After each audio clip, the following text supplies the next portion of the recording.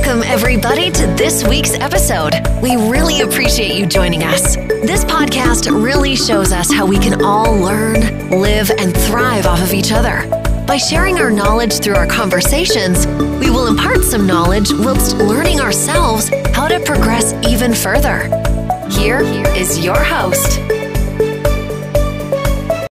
I'm your host, Danielle, and welcome back to another episode of the Mom Files. Welcome back to another episode. Today I have Rebecca Michi. You are a children's sleep consultant, and you've been working with families in general for 20 years and as a sleep consultant for 12. And then you recently released the baby sleep plan on Amazon. I saw in Canada, we have it available there. So thank you for joining the Mom Files. Oh, thank you for inviting me. It's a pleasure to be here. So how did you find yourself becoming a sleep consultant? Well, as you mentioned, I've worked with families for many, many years. My background is in child development. I have a degree in child development. So I was working with families in many different capacities. And then when I had my kids and I was looking to going back to work, I was a little unsure as to what it was that I wanted to do. My husband had a real crazy job with crazy hours. And so I thought starting my own business would be a really great way. I set my own hours. It would just be a little bit more manageable. And I had no idea what I wanted to do. And so I started with actually just working with families on everything kind of parenting related. And so I was a parenting consultant and I was working with families that way. And then I started really working with sleep because virtually every family were getting me in and we needed to resolve sleep issues. So I was working with a family with a 3-year-old who was having really challenging tantrums. And when we get down to it, the 3-year-old's only sleeping for 5 hours a night. And I'd probably be having tantrums if I was only sleeping for 5 hours a night. And so it just sort of so many times I was working with sleep. And that's when I then realized I need to be really focusing on this because this is what parents really, really need. And when I started as a sleep consultant, there was only one other sleep consultant on the West Coast of the US.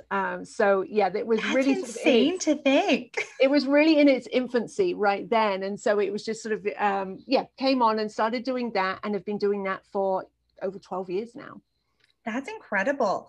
What are some of the common misconceptions that you found then, especially since you started sort of at the beginning? I'm sure there's been many of them. Yeah. Oh, yes, definitely.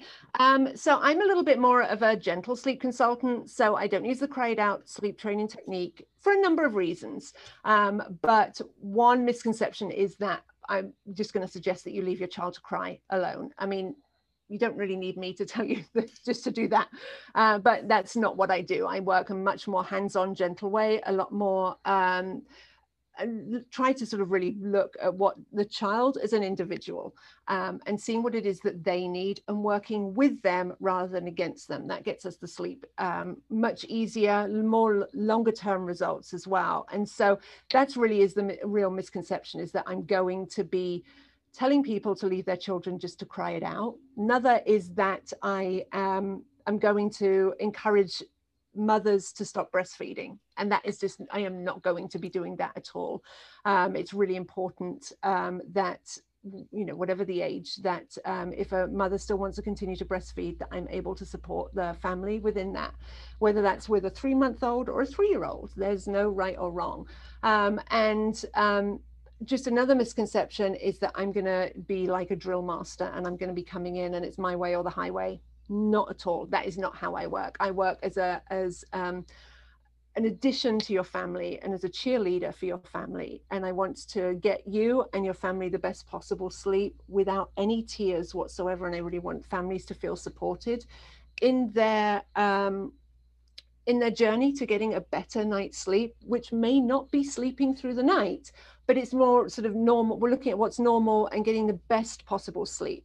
We're not necessarily looking for perfect, because perfect when it comes to parenting is not something it's non-existent. Yeah, exactly. So we're looking for good enough. That's what, I'm not going to let perfect get in the way of good enough. So we're looking at sort of like, okay, where are we? What realistically can we work with? What can we do? What's normal? I think that's really important, is looking at what's actually normal developmentally for children, and then working with that and getting everyone the best possible night's sleep.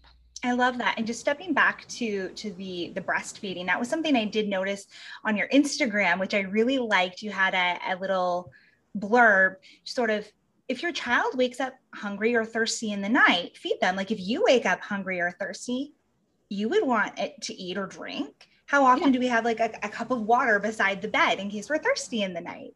Exactly. And I think parents often, or I know it for myself, you almost forget when you're looking at your baby that they too are a human with human needs. So my husband needs a dark room. He needs complete silence. He needs the perfect temperature, or he's not going to sleep. Yeah. So we need to figure out what those tiny humans need to create those environments for them. Definitely.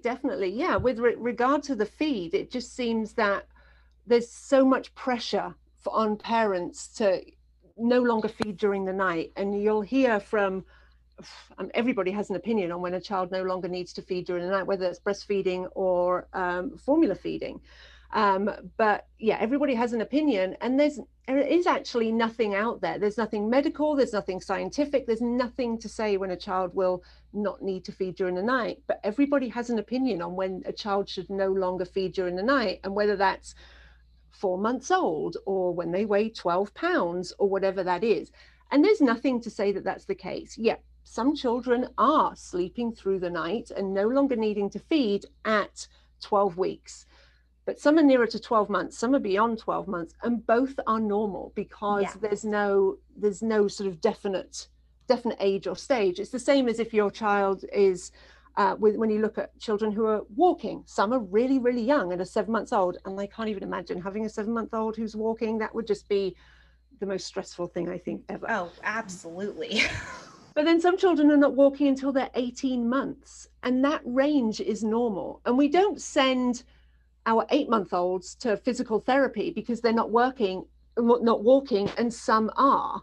We don't do that, but it just seems that with this feed thing, that, oh my gosh, my child is not going through the night without a feed, that I need to push them to no longer feed during the night, when they may still need to feed during the night. And I remember going just for one of our wellness checks with my son in particular, and the doctor being like, oh, you know what, he's hit like 13 or 14 pounds, like he doesn't need to be fed at night anymore, let yourself sleep. And I'm like, but that was also our bonding time.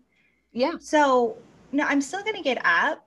I also got some of the best reading done because my daughter, who was 3 at that time, I'm like, she's not pestering me. She's sound asleep. Yeah. We're getting these good cuddles in. And I was almost sad when all of a sudden he was like, I can sleep through the night. See you at 8 a.m. Yeah. Yeah, definitely. Those snuggles are wonderful, aren't they? They really, really are. Yeah, it's horrible being, repeatedly woken up during the night is not anybody's favorite thing, if it's happening again and again and again during the night. It's really, really not. And I'm not saying that we need to enjoy nighttime wake-ups. Yeah, we're human. We don't necessarily enjoy being woken up every 2 hours during the night. It's tough. But those snuggles, are really, really nice. Having that snuggly quiet time when it is just you and your child, and there's sort of very little distraction around, which we get during the day, is really, really nice. It's a really great time. If you look at, breastfeeding, that's when your milk supply is going to be at its best. You're going to be having more milk during the night than you will late afternoon, early evening. So it sort of is looking sort of developmentally what's normal, and it's kind of nice. But yeah, I'm not going to sugarcoat that I'm not going to be one of these people that say, oh, you're going to miss these wake ups when your child is older. I have 2 teenagers. I do not miss nighttime wake ups at all. No, even now, my son just turned 3 in April. And if he's had like a bad nightmare, or even just like slept too much during the day or something, and gets up at night, I am out for the count for like 2 days. I'm not built to have my sleep broken. Like that. There's a reason you're growing. I don't want to forever not be able to sleep. It really knocks you out, doesn't it? When It you, if does. after you've been getting decent sleep and you suddenly have one or two of these crazy nights because your child is sick, and you think, how did I survive? How was I I able know, to do this? absolutely. I'm like, what has happened that this is killing me so much now? Definitely. You get used to how we sleep. We're used to waking up often. We adapt to waking up often. If we're used to sleeping sort of a certain way continuously for however many hours, when that's disrupted, it's just a real change, obviously. And so we adapt. But then when something like this comes along, oh, we struggle. It's really, really tough, really tough. Now, up to what age group or age of child do you typically work with? Up to 6 years old. I work with families who have children up to 6 years old. The average age, though, that I work with is about 8 or 9 months old. So we're looking then, but yeah, and obviously it's a broad range of ages and issues that I work with. And so with an 8-month-old, it's really different than with a 5-year-old. The issues are going to be different, and we're going to handle things very, very differently. It's not often that I'm working with children who are over 4, but no, I certainly do. Okay. Now, with those older children, what are some of the problems that you find? So it can be a whole range of things. With some older children, it can be them wanting to be in charge of bedtime and procrastination. I mean, you have to think sort of toddlers, preschoolers are expert procrastinators. If it was an Olympic sport, we'd be sending them to the Olympics because they are so good at it. Absolutely. So good at it. And so there's the delay. They're also very smart. And so knowing that how they are, the possibility of being in charge and manipulating things during the night. Now, that doesn't mean that, a child who's had a bad dream needs help, but a child who's waking up and then they're doing certain things because the way that you'll respond is that they'll very quickly learn that, hey, if I want to be watching some TV in the middle of the night, this is what I need to do to get that to happen. And this is when we find things a little bit more challenging, is in the middle of the night. We can be, okay, we're not going to watch TV until whatever time. We're not going to do this until this. And we have our rules and we'll stick with them. But when we're woken up and we're tired and we're sleep deprived, then we have a lot more wiggle room with our choices. We're not then It's a lot easier to break us down. Oh, totally. Yes. It's just, you're just like, I'll just do whatever to get you back to sleep, and we can get you back to sleep, whatever it takes.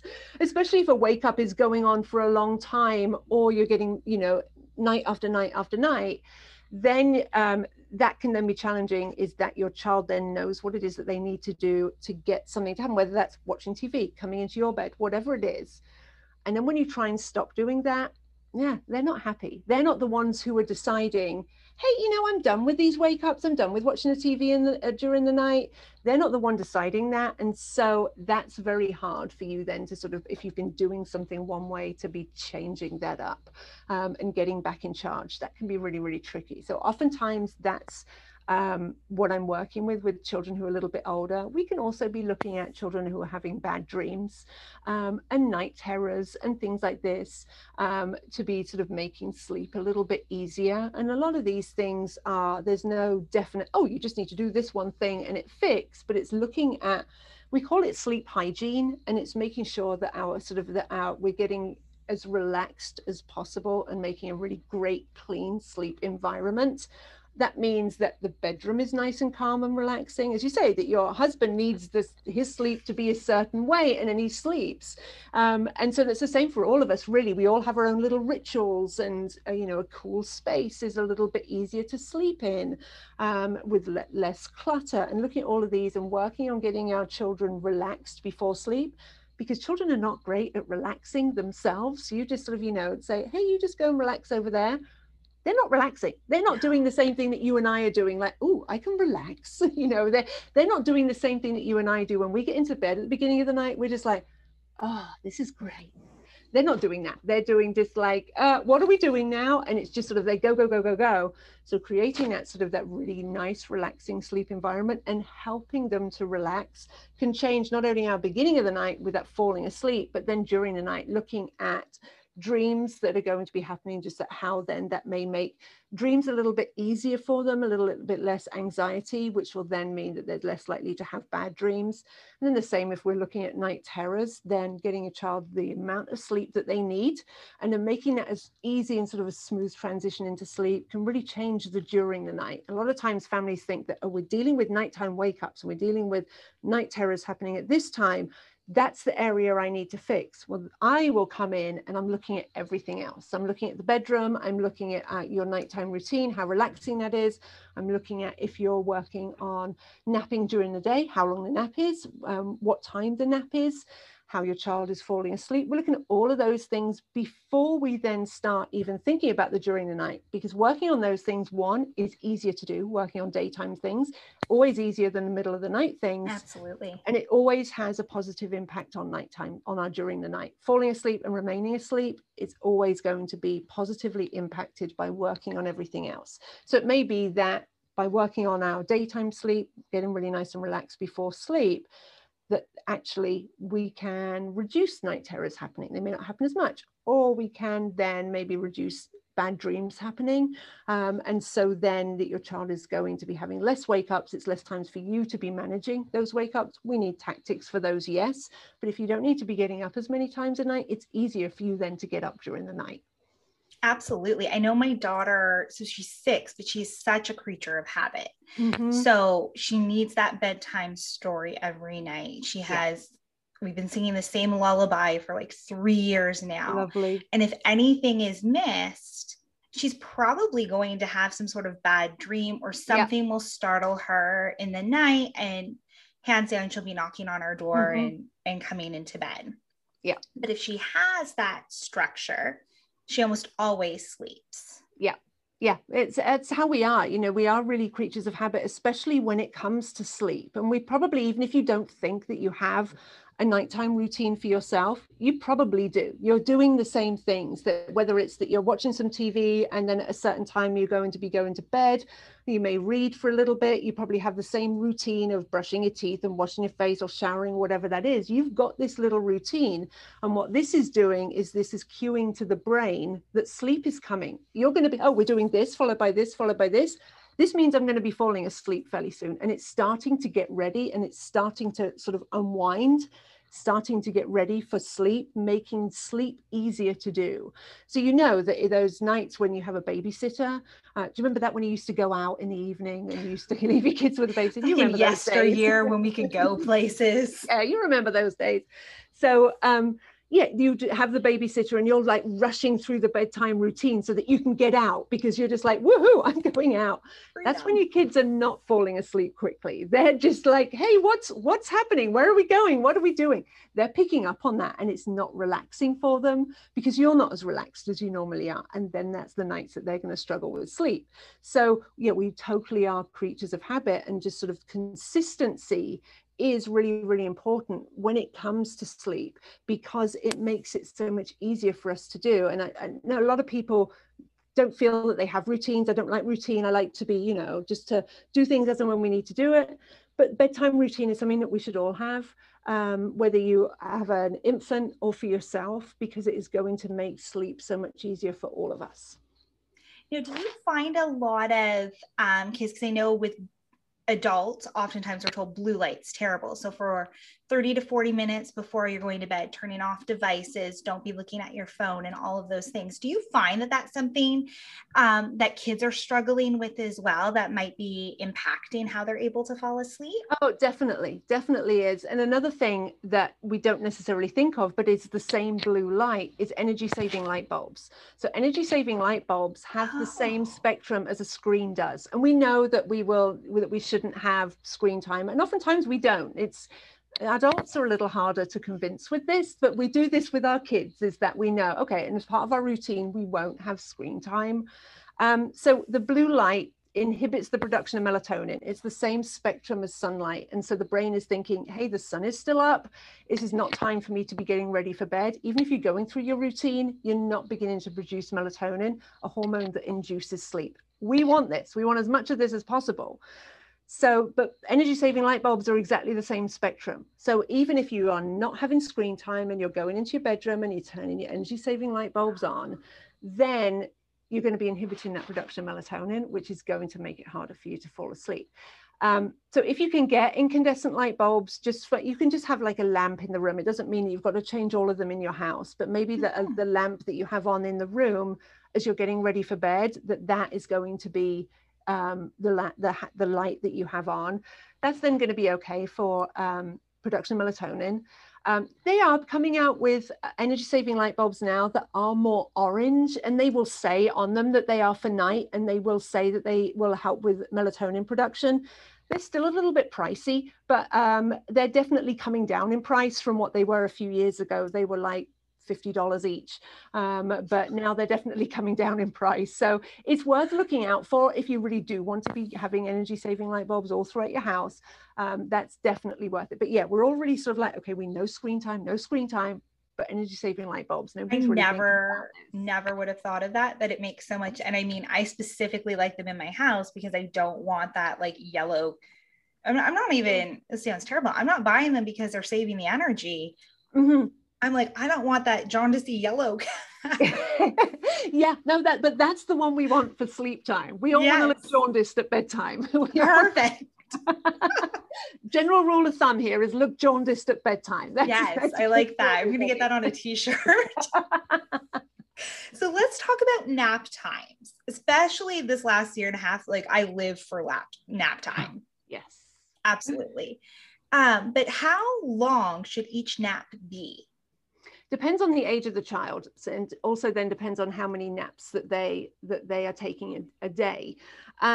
Naps are begin to develop at around somewhere between 4 and 6 months of age. So short one sleep cycle naps are completely normal up until that. Naps then develop one nap at a time. So first nap of the day, then the second, and then the third. So you may notice that your first nap is beginning to lengthen out a little bit. And that's it then beginning to develop. So going through one sleep cycle, so then maybe connecting 2 sleep cycles, which is about an hour and a half. Every human sleep cycle is different, and children's sleep cycles are younger than ours as adults. But a child is about 45 minutes. So if you can get 2 sleep cycles, hour and a half, that's kind of textbook perfect. I honestly think anything over an hour is a good nap. But it depends then, a child who is 6 months old will probably be on 2 hour-and-a-half naps and a short little nap, a little cat nap to keep going till bedtime. But then a 3-year-old there'll be some 3-year-olds who are no longer napping, and there'll be some who are napping for 3 hours a day. It really just depends on the individuals, because we all have, as humans, we have how much sleep is required for us to function, and it's very individual. So you probably need a very different amount of sleep than I do, and if you were trying to maybe get the amount of sleep that I get, you may not be able to function either because it's too little or it's too much, and you just would struggle with that. We want to get your child the amount of sleep that they need to be able to function. So you want to look at how they are if in midway between their naps. So, and this will be with a 4-month-old or with a 4-year-old. You want to look at how they are halfway between nap and bedtime, or halfway between wake up time and nap. How do they seem to be? Are they tired within that time? Because we want them to be tired before their nap. We want them to be tired before bedtime. So don't view that as, oh my God, they seem really tired at bedtime, they should nap more. No, we need them to be tired at bedtime. That means that they're going to be going to sleep. So look at how they are midway through. If they're tired and grumpy, then they need more sleep. If they're doing okay, then they're doing okay. If they're struggling to fall asleep, either for the next nap or for nighttime, they may need a longer awake period. And that may then mean reducing naps down to accommodate for a longer awake period. So is there an age then that you recommend moving from the 2 naps to the 1, or really just following your child's lead? It's somewhere between 12 and 18 months going from 2 naps to 1. The average is 15 months, but any time between 12 and 18 months is pretty normal. You just want to look for the right signs that you're seeing. So struggling to fall asleep for naps, yep, that pretty much makes sense, especially the second nap of the day. That's the one that children really struggle with. Beginning to struggle to fall asleep at the beginning of the night. So this is not something maybe that they've always had trouble with, but beginning to happen. renewed night wake-ups, and then more commonly that we see that you would never possibly put to too much daytime sleep is beginning to wake earlier in the morning. That is what we see when your child is beginning to wake early in the morning consistently. Chances are that's due to too much daytime sleep. So if your child is on 2 naps, they're probably ready to shift to 1 nap. So if they're between 12 and 18 months and you're seeing any of these signs consistently for like a week, then it may be time to transition them. The same way as if you are, then they were on 1 nap, and you have a 3-year-old and now they're struggling to fall asleep at the beginning of the night, renewed night wake-ups or waking earlier in the morning, reduce down their nap. Don't just drop it, but reduce it down maybe by 15 minutes. And that may mean that you need to wake them. Wake your child very gently. No, humans do not like being woken up. No. They really don't. As especially 3-year-olds are it's very hard to do because it's just like, yeah, they're not going to be in a good mood if I do this. And so doing it really gently. So spending time doing it. It could be going into their room and opening the curtains and then leaving them for 10 minutes. That's going to stop that melatonin production, which means it's going to bring them into that lighter sleep. And then you can start putting some laundry away in their room, making noise in the room, gradually sort of bringing them into a lighter sleep will be easier than you just going in and wake up, time to get up now. That's not going to end well. So just spend some time doing this. But yeah, reducing down the nap as and when you need to until naps are completely gone. And that's a sad day when naps completely go. Yes. We're right now, we're kind of in between that stage with my son where some days he just fights it so much. Yeah. But then by like 4 o'clock in the afternoon, I can't deal with the anger. Yeah. Like he's just the crabbiest individual. And I'm like, that I told you you needed a nap. Yeah. I'm not making this up. Yeah. Hey, I told you had the perfect opportunity to nap. Did you see how comfortable I made that crib look? Yes. I would still have and calling it a quiet time is just sort of, it's not necessarily going to be quiet, but I would still insist that he have call it a siesta, call it a chill out time, whatever you want to call it. Don't call it a nap time, because if he's thinking, you want me to nap, not happening. So just call it something else and just start really small. Start with maybe 10 minutes. This is just time for you to have a chill out. You're going to hang out here for 10 minutes and then we're going to be getting out. You can then increase that time as he gets used to, oh, I can manage this. He'll probably then nap the days that he needs it. And he may not need a nap every single day. It may be that it's every other day or every third day, but then you've given him that opportunity. But he's also had that little bit of a break that I think, which is what we love with naps, is it gives everybody that bit of a break. And I think that that is really important for us, especially it's important for our children, but I think it's really important for us as parents as well, that we have just that little bit of break in the day, even if it's just for 10 minutes or 20 minutes or 2 hours, whatever that is. I think it's a really important thing for us. It's not as if you're going to be sitting down and drinking cocktails. You're going to be doing the laundry and you're going to be emptying the dishwasher and you're going to be doing all of those things. But, oh, isn't it nice to empty the laundry, without having a little helper? Talking about Olympic sports, the speed in which I can now fold laundry. So then what age are we looking for moving from a crib? So my son is 3. Mm-hmm. I know with my daughter by 18 months, we were putting her in a toddler bed. For my son, I kind of like him being caged up. Oh, definitely.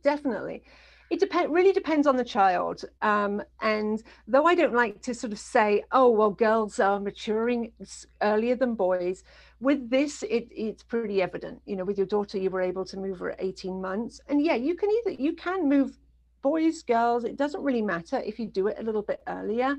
I like to either move early or late. So avoid the 2-year-old age of moving a child into a toddler bed, because if they already used to sleeping in a toddler bed, going through the 2-year-olds is okay. If you're trying to introduce a toddler bed with a 2-year-old, it can be really, really challenging, because if you've ever met a 2-year-old, you'll know that they are very impulse driven. And hey, I can get out of bed. I'm just going to do it. Just no other reason than I can. That's the only reason. And I'm going to do it 100 times because I can. And that's all they need. They don't need anything else. And that can make that transition really easy. If you can wait, and that means that your child is not climbing out of the crib, because there is a safety issue there, then I would wait until you feel that one, you're ready and that they're ready. So either before 2 or after 3. With girls, it is normally, you can be doing it a little bit sort of 2 3/4, 2.5. You can often be doing this. But yeah, I would never try with a 2-year-old. But when you're ready, when you feel that they're ready, and you know your child better than anybody, you know when they're going to be ready for this, and when you feel that they're going to be developmentally ready for being able to understand that they need to be staying in bed, that they can then understand that what to do if they do get out of bed, what it is that they need to do, that they shouldn't be wandering around the house. What are your rules for when they get out of bed? Do they need to sit in bed and call for you? Do they need to come to your room? Do they just need to jump on your bed? Figuring out what it is that you want your child to do. And so if they can understand that, that certainly makes that a little bit easier. So yeah, if you want to make the change now, go for it. But if you're quite happy with them sort of contained in the crib, I would most certainly stick with that. It's not, if it's not broke, there's nothing to fix. I mean, we're definitely in that stage of life where if there's a rule, it's fun to break it. Oh, yes. I mean, it's good that they're so dang cute.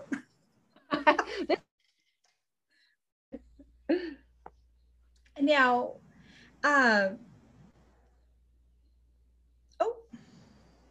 we're frozen here. Uh-oh. Is that not working? No, it's working at my end. Can you not hear me? Do you know what? I can hear you now. Okay. It's just the video is frozen. Oh, so okay. That's okay. We'll just make it work. Yeah. So then what size of bed do you recommend? Because I have some friends who went from crib straight to a double bed. Yeah. Others did toddler, then twin, then larger. Yeah. Whatever works for you, there is no right or wrong. You just want to make sure that your child is safe being able to get out of bed.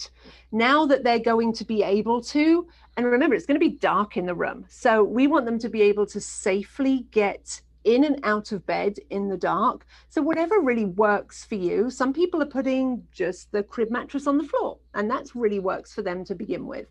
Then they may move to putting that crib mattress on the toddler bed and then moving up. Look at space as well. How much space do you have? There's no point in trying to cram a queen mattress in a tiny little room if that's not going to work for you. It's sort of what, again, you know your child better than anybody. You know where they are developmentally. Are they really active sleepers that they're rolling around all night, that they're likely to roll out of bed? Even if you do have a bed rail, children who are really, really active, fidgety rollers around will probably still roll out. So the mattress on the floor might be a better fit for you and your child. It's just really figuring out what's going to work for your family. There's no right or wrong. Perfect. And then I know with young children, obviously the reason as like infants, the reason we're in a crib or have that crib mattress is just because there's not as much buoyancy. I don't know if that's a mattress term to it. Like you need that nice firmness. So at what age then is it safe for a child to be sleeping on a mattress that isn't a crib mattress? So about a year old, 12 months old, that's when you can move them to a little bit of a softer mattress. A lot of crib mattresses out there are double-sided. They'll have the super firm side, and then you can flip it, and they have a toddler side, which is a little bit squishier, but not a huge amount. So yeah, about 12 months, you can do that. But remember, we all have, some people really like really soft mattresses. Other people like really firm mattresses. And it's trying to figure out, again, what it is that your child likes, what's going to work for them. And that can be tricky. But I do find that as children get older, the firmness of a crib mattress can be really, really too firm. And it just be that they are actually a little bit uncomfortable as they're getting past that year old. So then maybe transitioning, flipping the mattress if it has a toddler side, or as then you change bed, getting something a little bit softer may be better for them. Because yeah, as you can imagine, the heavier you are, the more that you're on that really firm, it just not quite as comfortable. Oh, absolutely. Now, I do have a few questions that came in from Instagram. Mm-hmm. So one person was wondering, is it a bad idea to co-sleep from the newborn age? I think her daughter, she was saying, was 6 now, and still maybe in that co-sleeping stage. Mm-hmm. So as long as it's done safely, then I think you're okay. You've got to remember as well that what it is that is recommended and safe sleep recommendations where it is that you live, because they're going to be different wherever it is that you live, and looking at safe sleep recommendations. But if you're co-sleeping and bed sharing safely, then it's safe. But it means really, really looking at all of those recommendations for bed sharing safely. And whether that is with a 6-year-old or whether a 6-week-old, you just want it to be something that everybody who is sleeping on that bed is happy with, you, your partner, and your child, that they're happy with. Everybody's getting better sleep that way as well. And just that it's really safe. That means that there's no gaps in between the mattress, wall, headboard, that you don't have covers, you don't have pillows, you tie your long hair back, you don't have anything loose, really making sure that's really safe, and really looking at setting that up to be as safe as it possibly can, that you're breastfeeding, that your child is vaccinated. All of these things will play a part here into how that's done safe. So I'd really research that first before. I advise anybody, even pregnant, and whether you're planning on bed sharing or not, to set your bed up for safe bed sharing, because you remember what it's like with a newborn. You sit in bed and you feed, and because you've already been up a bazillion times, you just fall asleep. And that's when accidents happen, because you think, I'm not going to bed share, I'm not going to bed share. The space is not safe. And so then you just fall asleep because you're sleep deprived, and that's when accidents happen. So if you get yourself set up from before the baby is born, get yourself set up in that super safe space. If then you do fall asleep whilst feeding during the night, at least that's in a really safe space that is happening, and accidents are much less likely to happen. I like that. That is very good, because I remember with my daughter, we had no intention. I was like, no, she's going to be in her bassinet. That's why we spent all of the money on all of the expensive things. Yep. And then she, for probably about the first 8 weeks, would not sleep unless she was on me or like touching me. Mm-hmm. I was like, oh, there go all of my ideas. It's amazing how quickly those ideas go out the window when you have a newborn.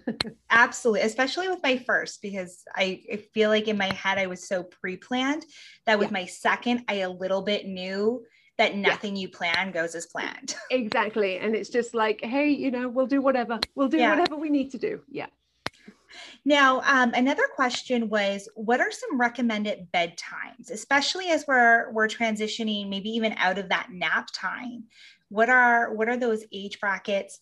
And then also, when you do have multiple children, should you be trying to get them to bed at the same time, or creating that understanding that older sibling gets to maybe have a little bit of extra time? Mm-hmm. So the perfect bedtime is going to be different for every single person out there, the same as it is for adults. You want to make sure that your child is getting enough nighttime sleep. So that means that they are waking in the morning naturally, so they are not necessarily needing to be woken up. Then if they're waking naturally, chances are that they've had enough sleep. So if you need to be up for school at whatever time, if your child is waking naturally, and they've got enough time, then their bedtime is good. If you're having to wake them in the morning, then they need more sleep. So bringing the bedtime earlier, if you can't let them sleep in later, is the way that you're going to get them extra sleep. But don't suddenly do this. So if you think, actually, I need to wake my child up every single morning, let's go to bed an hour earlier. They're not going to sleep an hour earlier because they're not used to that, but they'll probably be able to fall asleep 10 minutes earlier. 3 or 4 nights later, you go for another 10 minutes earlier, and then you just can sort of bring it gradually earlier. That's much more manageable. Children come into a lull to sleep sometime between 6:30 and 7:30, and bedtime can be easier for some children at that time. I personally love a 7 o'clock bedtime. I think that that's a really good time, but I know that doesn't work for everybody, especially now that we're headed into summer, where we necessarily don't need to be at school. And the amount of times I hear, but the sun's awake, I must be awake. Exactly. And so we may shift sleep a little bit, and that's okay. But yeah, there is no perfect bedtime. And you got to remember as well, what works for you, because I really liked a 7 o'clock bedtime because it meant that I was able to get an evening and still go to bed at a reasonable time. I wasn't then up really late with the kids. They weren't up till 9, and then I felt I needed 3 hours. And then by the time I get to bed, it's really, really late, and I'm then missing out on sleep. I would rather my kids went down to sleep at 7. I can then get my 3 hours in the evening and still go to bed at a really reasonable time. And that just sort of worked for me at that stage. But I understand that's not always possible with working and getting in, and the crazy getting dinner and hanging out time is not always possible. So yeah, looking at what it is that how your child sleeps. And remember, if they're napping, they have that luxury of napping. I mean, wouldn't we all love that luxury of napping? That would just be wonderful. But even if you are needing to wake your child up in the morning and they have that opportunity to nap, they're getting caught up on some sleep then. So looking at what works for your family. If your child is getting enough sleep, that's good. Just stick with those. Perfect. When you're a mom, you know how important it is to find a great cleaning product for those hard to clean messes. You also know how important it is to find an eco-friendly product without harsh chemicals. Due South has you covered with their new Neatly, a truly plastic-free multi-purpose cleaner that gets the job done. The best part? It's a concentrate, so you never pay for water. You'll receive 4 pods, each giving you 750 milliliters of cleaning solution. You'll have more than enough to tackle all of those messes around the house. Head on over to dewsouth.ca or check them out on Instagram at dewsouthonline. Now, I have a little game. Mm-hmm. It's called Open Up. We play it on every episode. So it's just a few rapid fire questions. Great. All right. So what is something that everyone should experience at least once in their life? Traveling. You should travel as far as you possibly can, and obviously within your budget and safe, but travel. I really think everybody should travel out of their country. I like that. Is a hot dog a sandwich? Gosh, no. What is something incredibly common that most people have done but you have never done?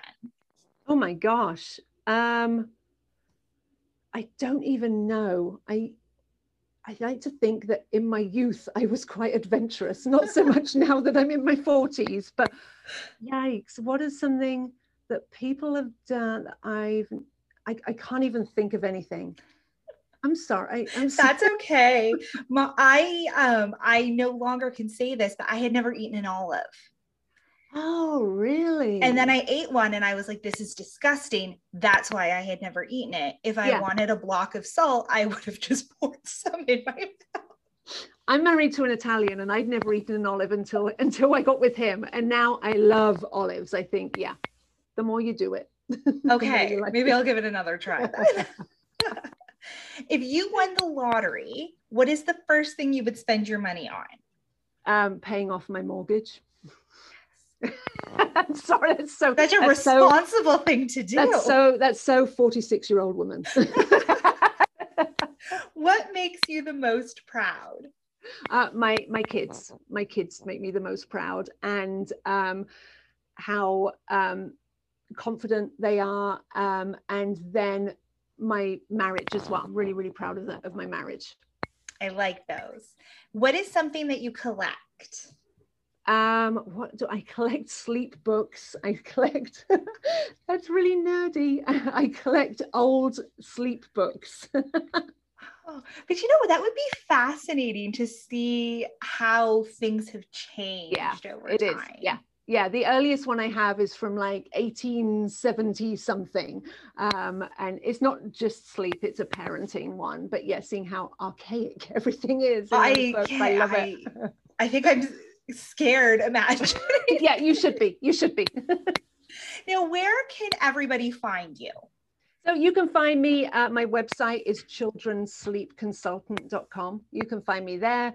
There's ways that you can work with me. really extensive blog on there. And then I have my Sleepy TV, which you can find my 10-minute masterclasses. They're all free. And the sleep questions. You can also find me on Facebook, which is just my name, Rebecca Michi, Children's Sleep Consultant, and then Instagram as well, which is just Children's Sleep Consultant there. Perfect. And I will link all of those in the show notes so people can easily find you. Wonderful. Now, a quick question then, virtually, all of your services can be offered, so worldwide? Yeah, I work with families all over the world. Excellent. Well, thank you so much for talking today. So much good information, and it was lovely to chat. It was a pleasure. Thank you so much.